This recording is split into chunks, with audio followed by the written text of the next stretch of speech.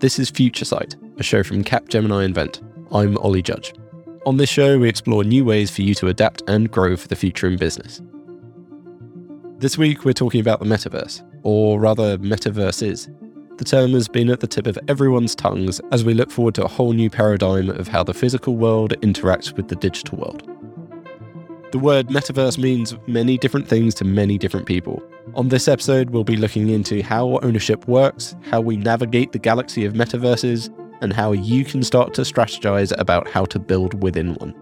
Yeah, I think for me, the metaverse is definitely an umbrella term. And it's an umbrella term which is kind of bringing together a lot of different amalgamations. My name is Kari Bimaya, and I am CTIO of Capgemini Invent. And these amalgamations on one side are technological. So in that context, I look at the metaverse as being like this perfect playground almost, where a lot of advances in like hardware, whether it's in terms of like tiny ML and really, advanced sensor technology, on-device intelligence, or VR and AR headsets, or even the consoles, they are now kind of like pushing the frontier in terms of what exactly can be captured from an external environment. And once you've got this external environment information that comes in, how do you actually create almost a one-to-one, or even in some cases go beyond a one-to-one representation in a virtual context, which means that has impacts on technologies related to computation, networking, a lot of the platforms that you require for all this place to come and meet somewhere.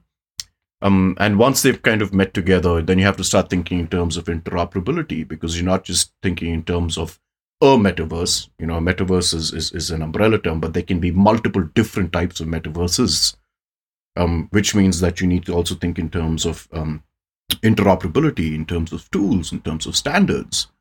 And then once you've kind of got all these technical components working in some kind of synchronicity, how do you actually valorize it? How do you kind of like involve incentive structures that allow creators and participants to make content, to have value-added services and even assets, all of which can be exchanged in some kind of economic benefit.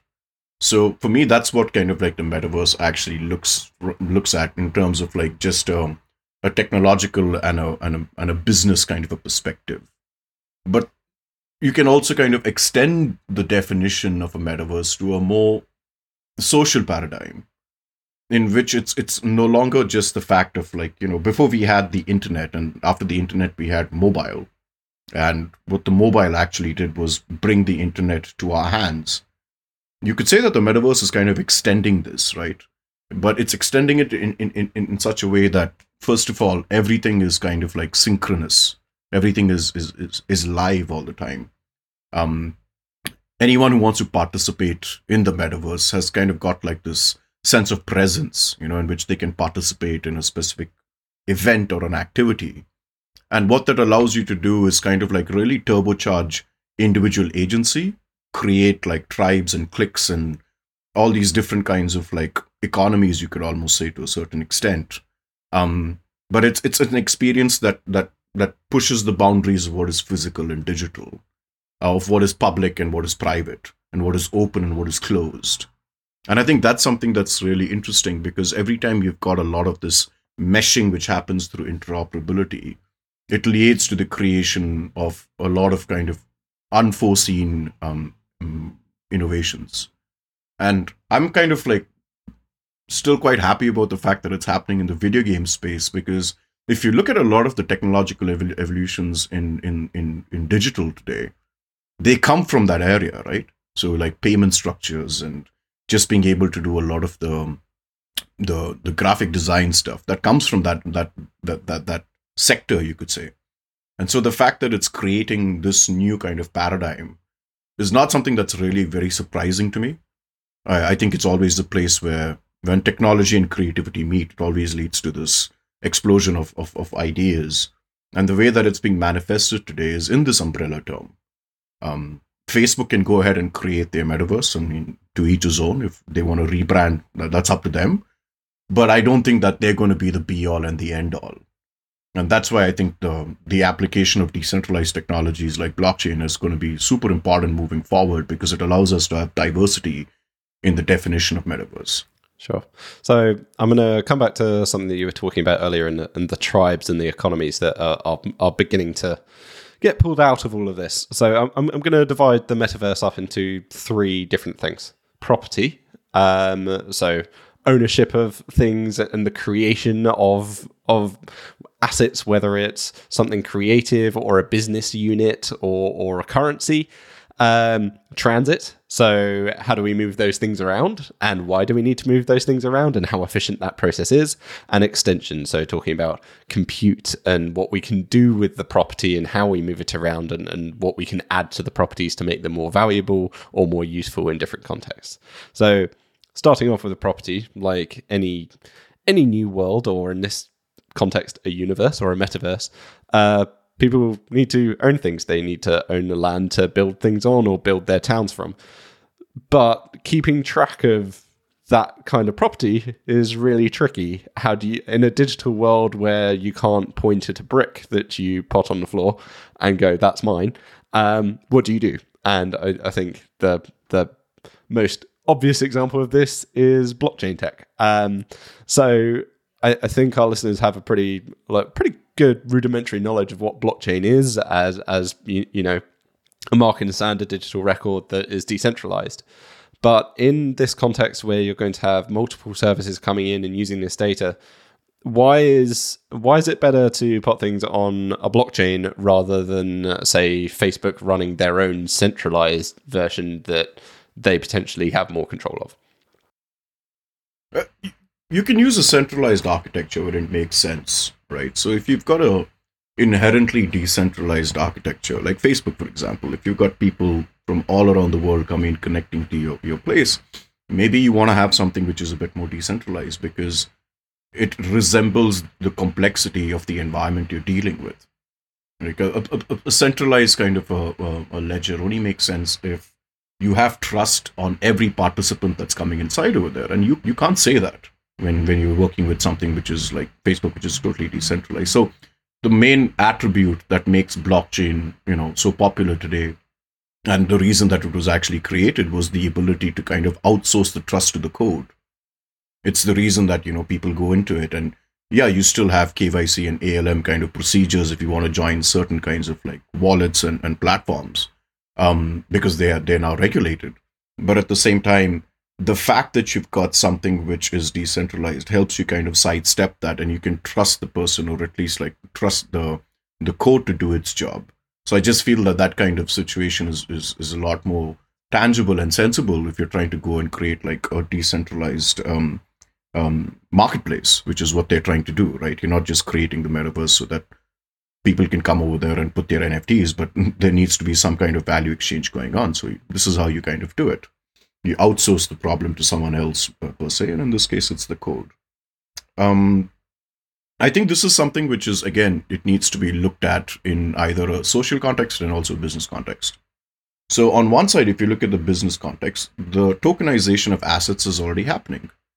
For example, if people are used to using FTX, which is a trading platform for selling a lot of your crypto assets, today you can go over there and you can find tokenized stock of Tesla, of Google, of Home Depot. I mean, there's a whole bunch of them out there. So the fact that you can already tokenize an existing electronic asset is something that's happening.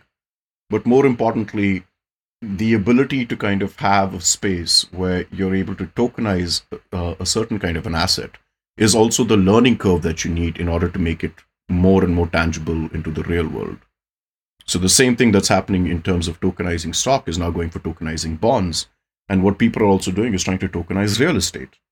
Why would you tokenize real estate? Well, because it turns out that every time you need to kind of like sell, let's say, a piece of property, the reason that you pay a notary to come and kind of do the evaluation, you pay them quite a hefty sum, is because they need to kind of look at, okay, what's the actual foot traffic around this piece of property? What's the noise levels? How is the, situation of the building? Like, is it in good shape, et cetera, et cetera. These kind of things are repetitive functions, which can be encoded, can be used. You can use IoT to get the right information. And essentially, if you kind of like tokenize a physical building, and see how its kind of like performance is evolving over 5 years, at the end of the 5-year period, you can use the necessary data to come up with its, perceived value on the market. Why is that good? Because you don't have to pay a notary to come and do this. I'm sure there'll still be a function for them. There's a lot of like non-data related things which a notary has a role in. But this is something which I think is interesting, because what started off as just being able to create a virtual property and house virtual assets on it is now moving into the physical world. And this doesn't happen in a very seamless way. It happens in spurts and, in specific areas. But what the metaverse is kind of helping us do is kind of get an understanding of how you can make something very, very illiquid and transferable. And the blockchain is kind of perfectly suited to that. Last point I'd say is like, value is connected to velocity. And what I mean by that is, let's say that you've got a certain amount of capital that you want to use in order to invest or do something. The speed at which you can move the money around and the way that you can make something which is illiquid liquid has a big effect on the efficiency of an economy. And today, for example, that's where we have a lot of bottlenecks. You want to do a transfer, you got to wait for T+2. You want to be able to make an illiquid asset a liquid asset, it takes a lot of time. But when you look at the metaverse, what it's allowing you is to kind of see a new template in which if you've got like an asset which is, it belongs to a certain person, it could be a skin, it could be an NFT, the speed at which I can transfer its ownership to someone else via smart contract and putting in the right kind of collateral payments, etc., that offers a kind of efficiency which the consumer gets addicted to. Think about it, like, now, if you order an Uber, you get irritated if the Uber's 2 minutes late. Whereas 10 years back, before Uber was kind of like, being used by everyone, you just accept the fact that, okay, I need to go and find like a cab and call up a cab and do this and do that. And it was normal to wait for 30 minutes. Today, you get irritated if it's 2 minutes late. So we have this tendency as a species, at the moment we get exposed to a new efficiency, we don't want to go back to how things were. And I think with NFTs, what it's doing is it's creating that cultural change, which leads to a consumer mindset, which then needs to be translated into a business demand. And then you find the companies which start kind of like providing it first, they get the first mover advantage. So that's kind of like the way that I see this interplay between, virtual properties, the velocity of efficiency, and how that translates into an actual tangible business outcome down the line. So if we look at NFTs, they're of a lot of what we see are JPEGs, PNGs, or like little bits of art. Whereas what you're saying is that the more interesting thing is going to come down the line, where like an NFT, a non-fungible token, doesn't have to be a piece of art. It could be anything that you encapsulate as an object, essentially. And for our listeners who may be seeing, or NFTs are kind of like a weird reverse gold rush, that people are creating the gold to sell rather than finding it, unlike the initial sort of like crypto gold rush. But so when people are looking at NFTs and everything that's going on now, I think it's rather tempting for anyone to spin up an NFT of their own and try and sell it. But how should companies that could potentially add more to this, like you were talking about land registries, or potentially we can think about real contracts encapsulated within smart contracts or stock or all that kind of stuff. How do people get started in this space? How do they need to think about? In terms of like... Yeah, so thinking about it in... Sorry, go ahead. In terms of like making an NFT or investing in it, because those are two different things. I think let's start with making an NFT. So, okay. Should people be creating NFTs right now, or should we be waiting for the technology to mature a little bit so that people can add more, or is it in the right space to start to build your own business units within NFTs that you could create networks on top of? Yeah. So in terms of like making your own NFT, I don't think you can sit back on the sidelines and wait for the technology to reach a certain kind of a level, because you can do that if you're a little bit risk averse and you're just like, I'm a bit skeptical about this. I'm not really sure how this is going to work out. But the problem that you have when you do that is there's other people out there who don't share the same sense of urgency as you do. and they jump into it with both feet sometimes, and they start creating, tremendous amounts of value, even when the tech is kind of like a bit clunky and, it's not all the way out there. And I'll give you a good example of this, right? So one of the most interesting spaces which merges the metaverse along with blockchain is this new video game that's out there that's called Star Atlas. And in Star Atlas, each and every component, like whether it's the spaceship or if it's a character's outfit or the skins on the weapons, everything is an NFT. So if you're a creator or an artist, you can go and participate over there in which you create an NFT, which is specific to that game. So you see the game and you see like the worlds that they have created. And it's like, it's a very intricate game. It's not just something that's very basic. It's multiple levels, there's multiple evolutions. So there's a lot of room for you as a creative person to kind of jump inside over there and create these artworks which can be used or be bought. Now you come in as a participant and you can actually acquire these, but they're NFTs, so you have ownership about them.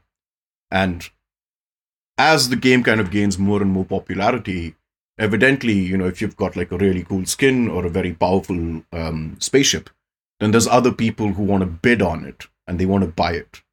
So as these people go ahead and kind of buy this, you now create a marketplace where you can exchange these things. There'll be special edition things that come out, and it's the whole kind of like video game world, except that right now every component in it is now an economic engine.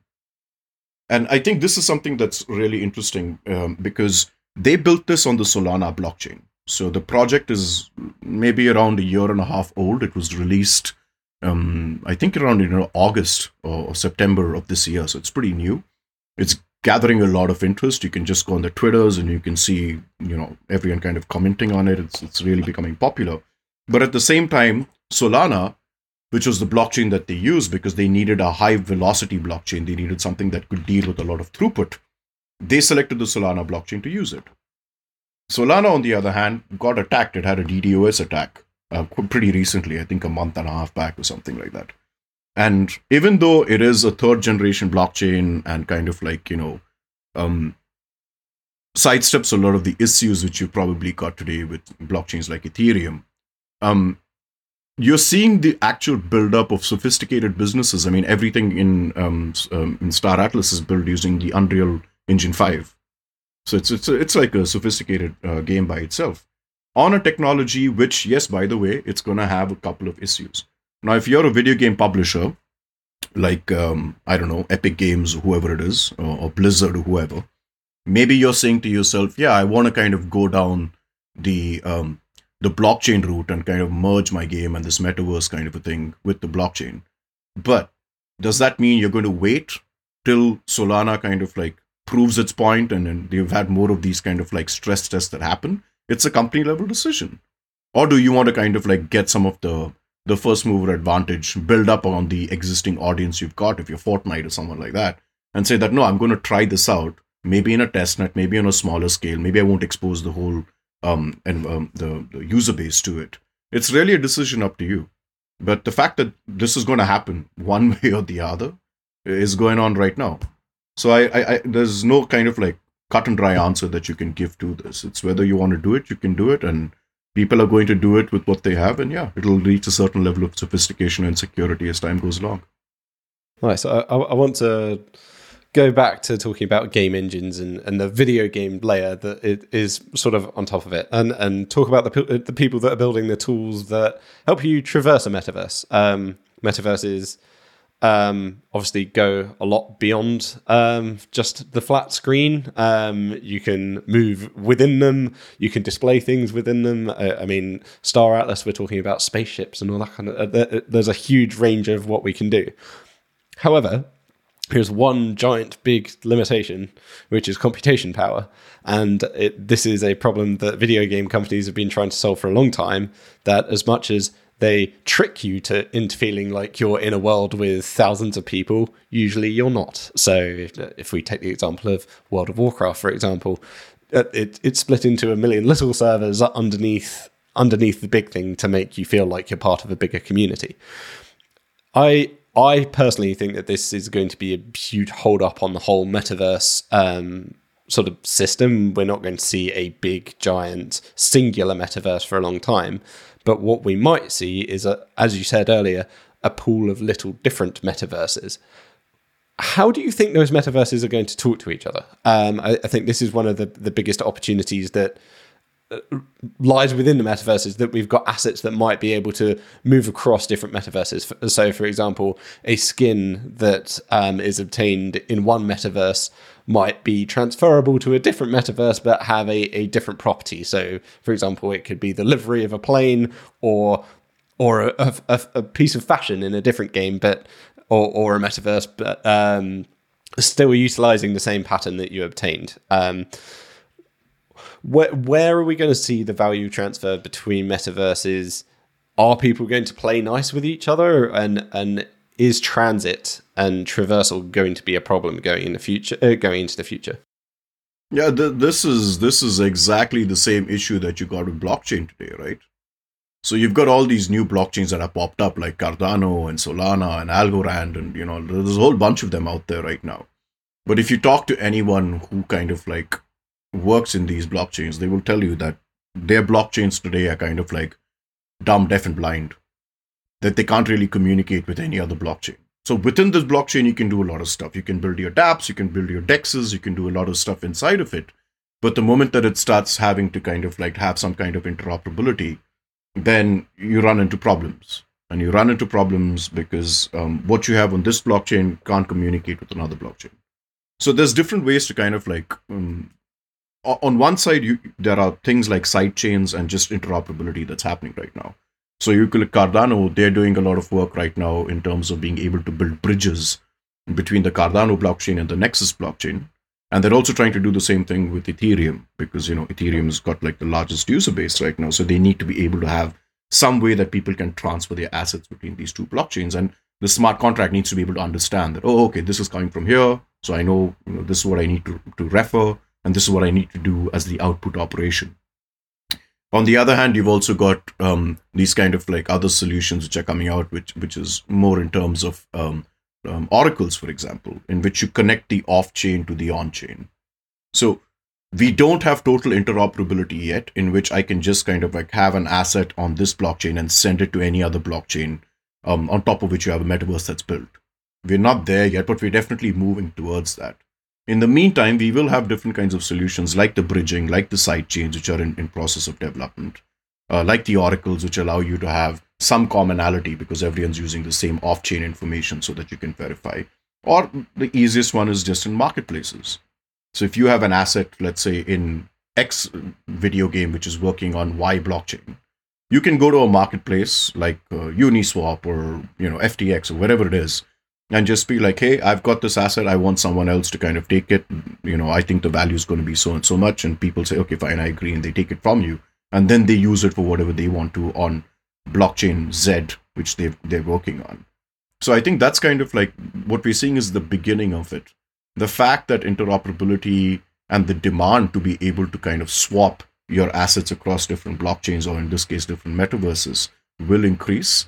We're already seeing the signs of it right now. Like, why would they go ahead and make these kind of like interoperability between blockchains when the entire concept about being able to generate value to your network is to make sure your users stay on your network, right? That's Metcalfe's law. How do you value a network? You square the number of users on the network. That's kind of like the way you do it.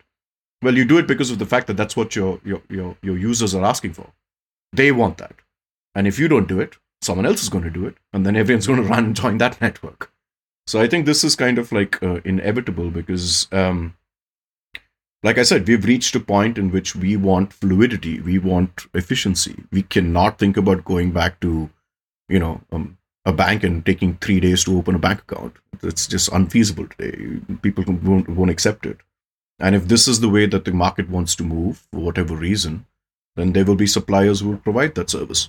So just hit the nail on the head with the next bit that I wanted to talk about. So I think when everyone's talking about NFTs, metaverses, all this kind of stuff, people are thinking about objects. But the next big thing that's happening, and everyone's referring to it at the moment as Web3, is the service layer on top of all of this. And I think this is the more interesting part of the whole conversation, especially for businesses that already offer services like in a pre-Web3 world. So what kind of you were talking a little bit about facilitation services then, the sort of almost the currency conversion of the metaverse world. What other services can people maybe begin to kind of like state their claim over and start building? Are there any sort of like easy pickings or companies that are already doing something that would transpose well into these systems? Yeah, for sure. I mean, I think the way that people need to kind of look at it today is the fact that what you're essentially seeing today is almost like a new internet stack being created, right? So, I mean, previously you had, if you kind of go down the stack, then you've got stuff like, who's kind of like giving you a lot of your infrastructure services, like, your scalability and your protocols. And it turns out that you had certain web protocols. And if you look at your scalability, then it depends on the servers or the providers of the servers. You've got like your AWS, your Microsoft Azure, stuff like that. And then came the upper layer on top of that, which was in terms of functionality, like your GitHub and your Docker. And then you had the apps, and that's your Facebook and your Google Play and all those different things. And then finally the UX, which is your browsers, which is your Chrome and everything else. The funny thing about blockchain is it's not just the fact that you can now transfer value from point A to point B.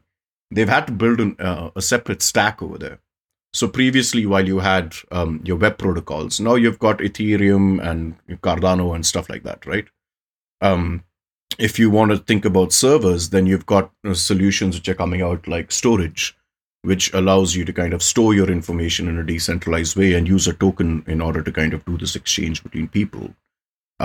If you want to be able to do, your GitHub and your Docker, you've got the equivalents of it in Maker and in the Kyber network. Same with the applications. Now you have decentralized application marketplaces where you can go and actually find stuff like DappRadar and stuff like that. And even up to the level of the browser. So if you're not happy with using Chrome, you can use Brave or you can use Mu. So I think that's something that's super interesting because we're seeing kind of like a comparative technology stack. One which is based on communicating protocols and the other one that's based on value exchange protocols. But they're very similar because you're not reinventing the wheel. You're kind of like doing the same thing, but with a different kind of framework.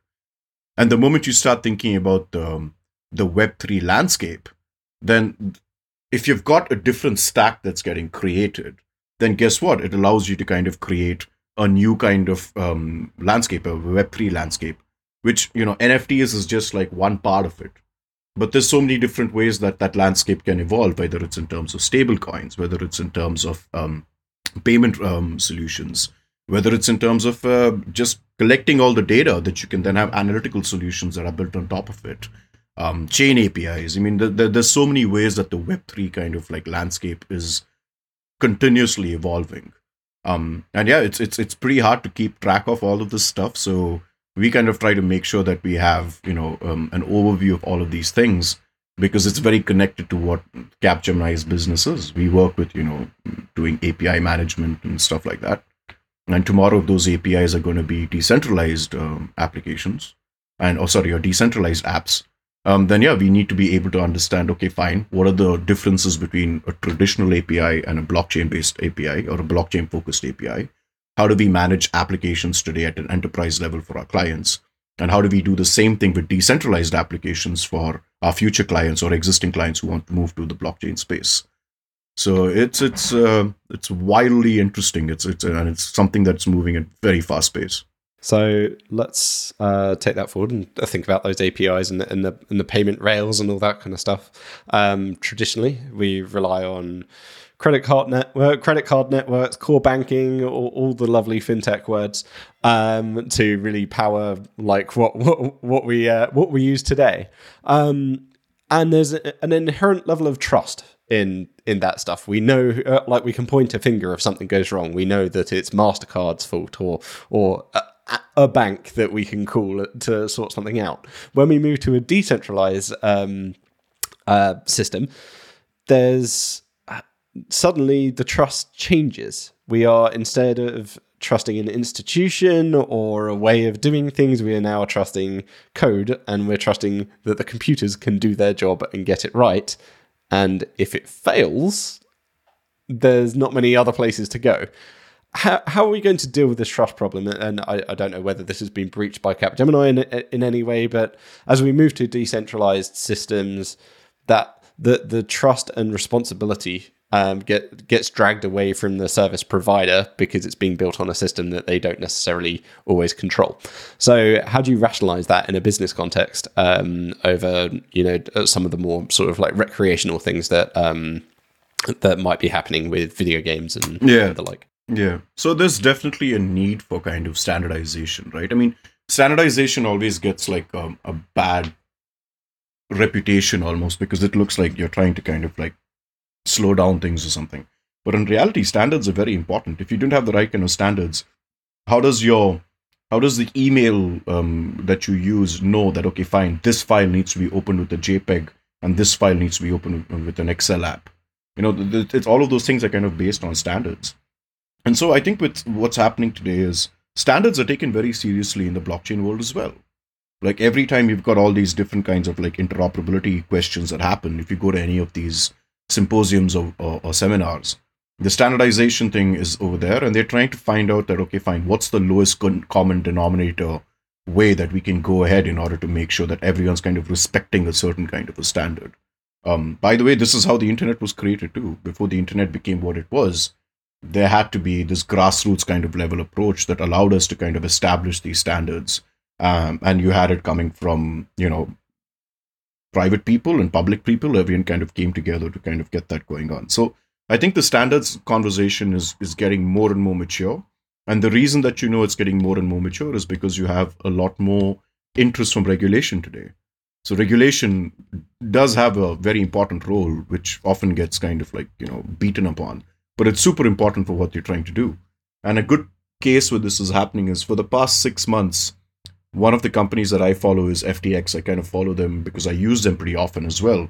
And they want to do something which is known as being able to launch derivatives, right? So if you're getting into the derivative space, how do you actually make like a derivative for any cryptocurrency that you've got out over there? The regulators are not turning around and telling FTX, don't do it. What they're doing instead is having 2-hour calls almost on a daily basis with the people who are trying to put this out there to ensure that they can be able to do it in the right way. And so I think that the standardization thing is going to happen as time goes along. The second part, which is kind of, again, like a shortcut kind of a way to do it, is if you're going to be outsourcing a lot of your trust to the code, well, then maybe you should have some kind of certification process. And that's something which you find today. So if you go on Aave, which is, the liquidity provider protocol, and you actually look at the documentation that's related to it, you have multiple tests which are done on the smart contract. And these are done by companies that you can hire and pay them, or sometimes they come and do it by themselves to make sure that the smart contract does what it does. We want to be able to do that properly. And the reason that we have these kind of like official bodies today, or at least these entities that do the certification process, is because we burnt our fingers with the ICO craze in 2017. The ICO craze in 2017, people were making wild claims, and sometimes the smart contract didn't even function. So that's like a second layer of trust. It's not the same as having a standard, but it's certainly something which is kind of like helping get more and more validity in the code.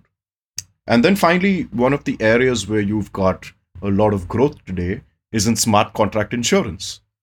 So, there's companies today which offer insurance on the smart contract to make sure that whoever's using it, there is some kind of liability, that they have ownership that they have to pay for in case something happens. And what this also shows you, which is pretty kind of prolific in crypto, and it'll be the same in the metaverse space, I guess, which is every time there's a problem that emerges, there will be a bunch of people who start kind of create a business model around it and solve that issue. So I think this is kind of like the way that we're still in the early stages of this metaverse kind of journey. The blockchain, I think, will have a great role in it. But we're going to see this kind of like, stopgap kind of solutions in the very beginning before we get to a much more formal architecture.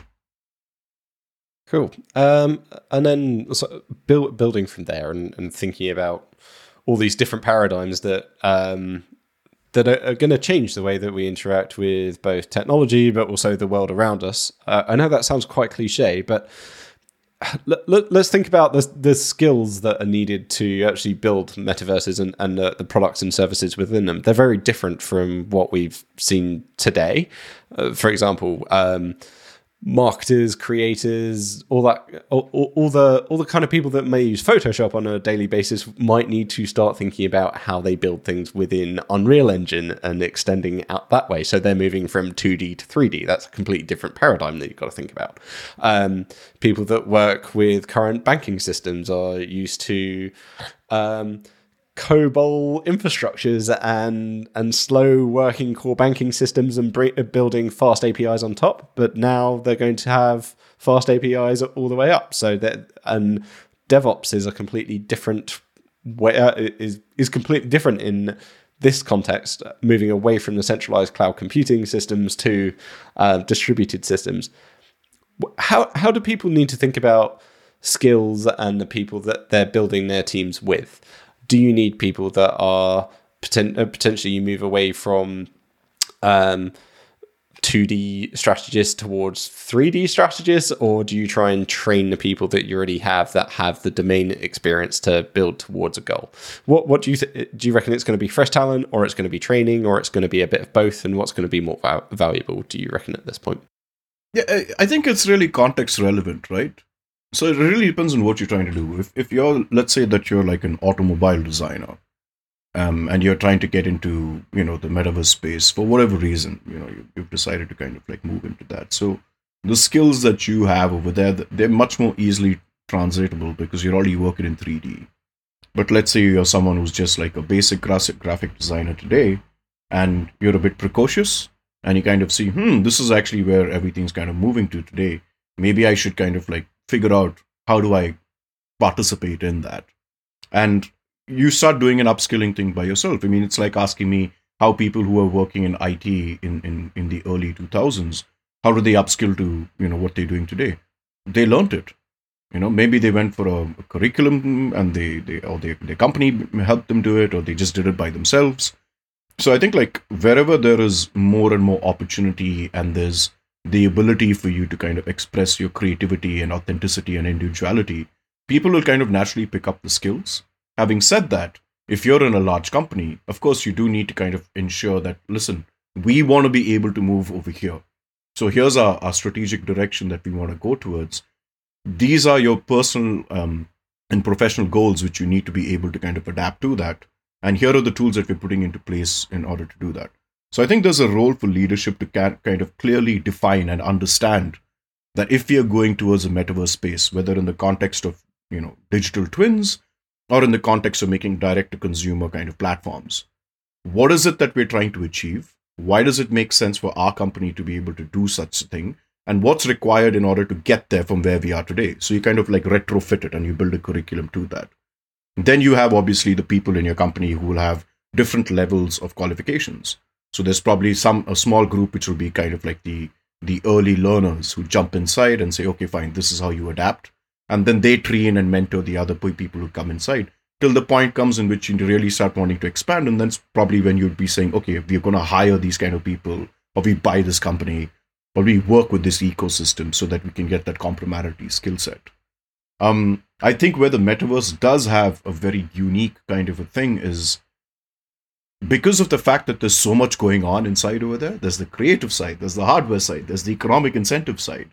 I think it's going to push companies and even like, communities to start thinking in terms of diversity in a very different way. And in this case, I'd say it would be more focused on cognitive diversity. So cognitive diversity is the fact that you and I, for example, we're around the same age, but we've got very different backgrounds and very different education, backgrounds as well. When we look at a certain situation, even though we're getting the same information coming to our brains, the way that we perceive the solution will vary different because it's based on the way that we have experienced life and the way that our brains are essentially connected. In evolutionary psychology, they call this the lexicographic rule. And it turns out that if you've got people with different kinds of lexicographic rule mechanisms that they increase the diversity of the solution space to the same problem. And the greater this cognitive diversity that you have, the better you're able to deal with complex problem solving and the ability to deal with predictions, which is pretty much, most of what current business is all about. You work in a knowledge economy, so, as they say.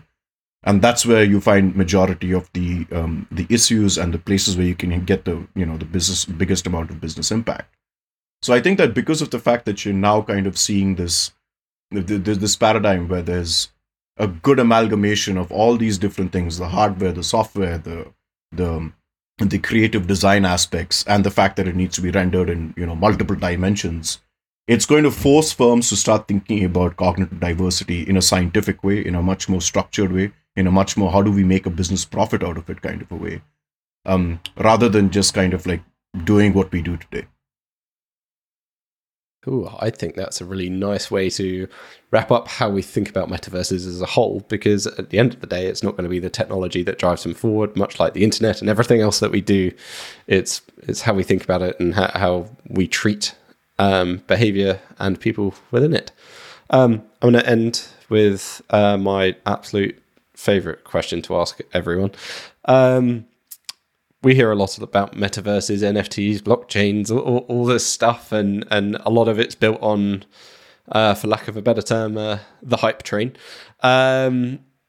Sometimes it's very difficult for businesses to actually figure out what to focus on and where to put the pressure as they grow and try and predict the future. I'm not going to ask you where I think people should be focusing. I'm going to ask you where you think that they shouldn't be focusing, and the worst bit of advice that you tend to hear surrounding these things. I work with a lot of clients that want us to create graffiti-esque NFTs, and they want us to essentially help them become the next Banksy, because they think that that's what needs to happen next. And it stops short of the real value of what NFTs can be, and it's focused too much on the moment of I want to sell a JPEG, and that's where I see the stumbling blocks for a lot of companies, that they see what everyone's talking about and get too wrapped up in that. But I'd like to hear your perspective here, and where you think some of these stumbling blocks are, and where you see people getting stuck or kind of getting a bit misdirected towards what they really should be working on. Yeah, I mean that's such that answering that question can go in so many different directions. But for the sake of brevity, I think I'll give the same answer that I give people who kind of talk about investment. And if you're doing investment, whether it's crypto investment or just managing your portfolio, whatever you want to do, if you can't make a small portfolio grow, you can't make a big portfolio grow. And I think when it comes to anything like metaverse or NFTs or any of these kind of like new things that's coming out, start small. Great, you got this great idea. You want to become the next Banksy. That's an objective. That's not that's not something that you're actually going to start doing from day one. So start small. Figure out that, okay, fine. Does this idea actually make sense? Are there people out there who actually want to buy this? I have an artist friend, for example, and she is someone who's really good with physical art. And now she wants to kind of translate that into the NFT space. And I asked her motivations about it, and she gave me, a good answer. And then I said, okay, fine. Start small. Just make a little bit, put it out there, see what the market thinks. Just because you think it's the best idea since baked bread doesn't mean that other people are going to share that same opinion. And if they don't share that opinion, why? Like, how open are you to changing your own opinion? Like, how do you actually change your own mental model? Because, you can't go around saying that everyone's an idiot because they don't accept my idea. So start small, figure it out. You'll have to pivot, you'll have to change. And then finally, when you kind of do this kind of iterative process a couple of times, you'll probably come across something which makes sense or contribute to a bigger picture, which, a movement is being created. So that's the way I'd go about it. I'd stick to the KISS rule in this. There's no doubt that the concept of a metaverse is going to be critical to how we work, play, and interact with each other in the future. What's more important to keep in mind, though, is not getting wrapped up in hype and choosing the right term to interact with the new paradigm. For many of us, that moment is probably now. If you enjoyed this episode, please make sure you follow us on Apple Podcasts, Spotify, or wherever you find your podcasts. This podcast was brought to you by Capgemini Invent. We'll see you soon.